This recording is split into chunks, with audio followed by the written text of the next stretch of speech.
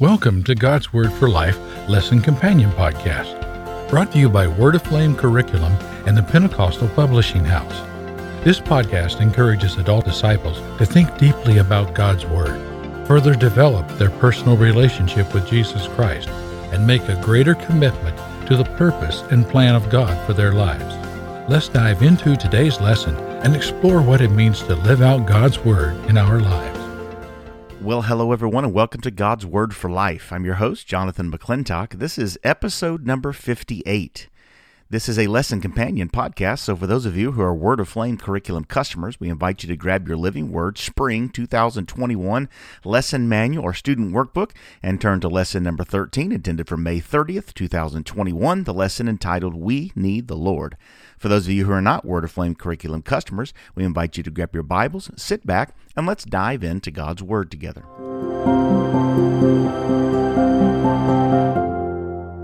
All right, well, before we look into God's Word together, if you want to go ahead and turn there, another minor prophet, the book of Obadiah. Obadiah chapter 1, and we're going to read several verses in that chapter, Obadiah chapter 1. Before we do that, LG had it all. She had loving parents and lots of friends and good food, great clothes, a warm house, and lots of room to play and grow. She was happy and thankful, but she knew something was missing inside. And during her teenage years, she would go to the altar at her family's church after every service to pray and seek the Lord. She sought God, but members of her church would often tell her that she did not really need to go pray at the altar all the time. She had accepted Jesus, and that was fine. And she was fine. This was the scene again and again until at 16 years of age, LG lost hope and became restless inside. Her heart still yearned for God, but she felt empty. The week of her 17th birthday, she went out with her friends, came home drunk, and was quickly grounded by her disappointed parents. Her friend invited her to church, and her parents consented since their rules for the grounding did not extend to church. And the night of her birthday, she entered a little Pentecostal church. The service was like nothing she had ever seen. There was upbeat music and loud singing, preaching, and people crying out as they felt God's presence. Even with what she described as a wild service, she once again felt that familiar tugging in her heart and went down to the altar. As she cried, feeling overwhelmed by the demonstrative worship all around her, someone raised her hands and told her to just say the name of Jesus. After speaking the name of Jesus a few times, her speech suddenly changed. As she worshiped and began to magnify the Lord, she began to speak in an unknown language. She was filled with the Holy Ghost with the sign and evidence of speaking in other tongues.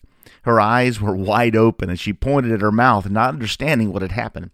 But she knew this was what she had been looking for. She had pursued God, and He had met her need.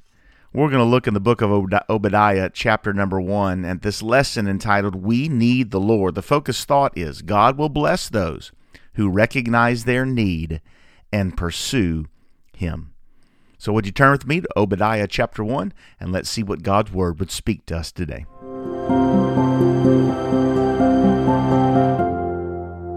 All right, Obadiah chapter 1. Let's look at the first 4 verses, and then we're going to skip down to verse 17 and read about 5 verses. Obadiah chapter 1, verse number 1, the vision of Obadiah. Thus saith the Lord God concerning Edom. We have heard a rumor from the Lord, and an ambassador is sent among the heathen. Arise ye, and let us rise up against her in battle. Behold, I have made thee small among the heathen. Thou art greatly despised. The pride of thine heart hath deceived thee, thou that dwellest in the clefts of the rock, whose habitation is high, that saith in his heart, Who shall bring me down to the ground? Though thou exalt thyself as the eagle, and though thou set thy nest among the stars, thence I will bring thee down, saith the Lord. Skip down to verse 17. But upon Mount Zion shall be deliverance, and there shall be holiness, and the house of Jacob shall possess their possessions. And the house of Jacob shall be a fire, and the house of Joseph a flame, and the house of Esau for stubble. And they shall kindle in them and devour them, and there shall not be any remaining of the house of Esau, for the Lord hath spoken it. And they of the south shall possess the mount of Esau, and they of the plain the Philistines.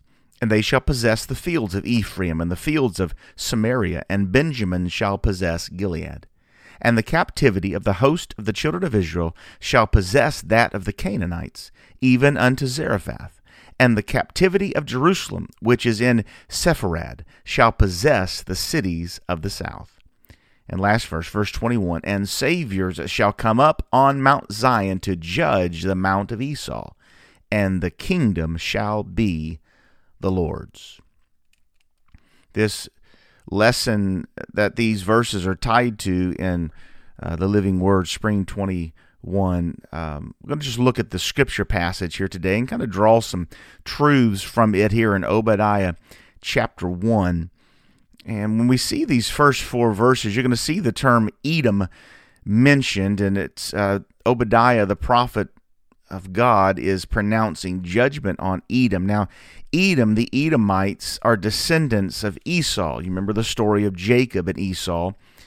Esau, the firstborn, and Jacob, how he squirmed his way and kind of conned Esau from his birthright and the blessing that he was rightfully due. Esau was rightfully due. Jacob got it, and it was really because Esau, in just a few moments of his life, showed that he didn't really care about the things of God. He didn't really treasure them, I guess I should say, as much as he should have. He didn't really protect the promises, protect the birthright, protect the provision and the things that God was going to do because he was the firstborn. The blessing that his dad was going to give him should have been his. Esau did not really protect those and possess those. And so we see this through the descendants of Esau, these Edomites. We see Obadiah describing them as this very proud people. They had built their city. They had built the place where most of them lived in the clefts of the rock, kind of in the side of the mountain, kind of up high. Just they built it in a place that was not very accessible to other people. It was very protected. It was very it was like a fortress in some ways. And Edom saw themselves. They were very proud, haughty people, and they were then pronounced. There was a judgment pronounced upon them. Why does pride bring people down? Why does pride bring people down? We see here this vision of Obadiah, the Lord speaking and prophesying to him, prophesying to Edom that God's going to bring you down. Verse 4 says, I will bring thee down, saith the Lord. I mean, very clear that God was not pleased with them. Other scripture says that pride goes before destruction, a haughty spirit before a fall. We understand, we see it play out in our lives. We see it play out probably in the arena of sports where teams can become completely overconfident. I always hear the sports that I follow from time to time, there'll be a team playing and they're going to play a team that's really lesser than them first, and the next game after that is going to be really a game they've really got to get up for because the team is really good, and it's going to be a challenge. And there's this term, or at least this thought process, this expression that's usually talked about during this time, that teams are told, don't look past this opponent. Don't look past the team you're playing today and look and focus on the next game. The reason they say that is because too often teams have looked past the present opponent because they feel like somewhere inside they feel like we should beat this team, so they're already looking past and thinking about the next team. Now teams will tell you, we don't do that, but there's a reason that's become a thing, and that's something that's said because teams do that. It's sometimes a natural thing for humans to become prideful. We have to fight that pride. We can't give into it. We can't let it take over us. We all fight pride from time to time. We become prideful about things. And God is pronouncing judgment through the prophet Obadiah on the Edomites, Esau's descendants, because this spirit of pride has overtaken them. Why does pride bring people down? Because in the scriptures, pride brings people down because they leave God out. They think, we can do it. We've got this under control. We can make it on our own. Pride brings people down because they leave God out. As I said, Esau did not value the things of God. Esau valued what he wanted to value. Esau didn't hold on and value the things of God. So pride is really a way of us pushing God out and saying, we can handle this on our own. We can do this on our own. We're in control. I can handle this situation. I don't need God. Now, we might not really say that. And if that was brought to our attention that that's what we're saying, many of us, it would convict us. Wow, I don't want to say that. I don't really feel that way. And yet we can get caught up in things, and we can adopt that attitude of pride. And God, through the prophet Obadiah, is pronouncing judgment on Edom. He says, I will bring thee down. Pride goes before destruction, a haughty spirit before a fall. And God hates the sin of pride. Because when we push God out and leave God out, we're saying we can control things, we can do things on our own, and God is sitting back saying it upsets him because he knows we are headed to destruction. Because without him, we can do nothing of value. We've got to have him. As the title of this lesson, that these verses begin in this book, we need the Lord. We need the Lord. When you skip down to verse 17, this next set of verses, we see kind of the idea change. I will bring thee down, saith the Lord. Then we have a few verses, and then verse 17 says, but upon Mount Zion shall be deliverance. There shall be holiness, and the house of Jacob shall possess their possessions. The house of Jacob shall be a fire, verse 18 says. The house of Joseph a flame, the house of Esau for stubble. So we see this opposite, that this is what's going to happen to Edom, but the house of Jacob, but Zion, but Israel is going to experience deliverance, and there's going to be blessing, and there's going to be great things. Why? Why was Jacob and Israel blessed? Why was then this blessing pronounced on Mount Zion and on Jacob and the house of Joseph, which is this Israel?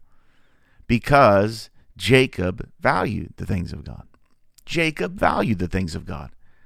It was Jacob. He saw the value in Esau's birthright. He knew what that meant. And Jacob, when he's making his stew in the house, and Esau comes into the house after a long day of hunting, and Esau's famished. He hadn't eaten really all day, and he's really hungry. And we know what that feels like. We don't know. Most of you listening here today don't know what real hunger feels like, but we know what it feels like to miss out on a few meals during a day and get home at the end of the day and you hadn't eaten all day, and maybe you didn't even realize it because you were so busy, and then when you finally had time to slow down and man, I am so hungry. I've had those times where my sugar drops or whatever, and you get shaky and you're just like, I've got to put something in my mouth. I've got to have something. And I think that's kind of where Esau was here.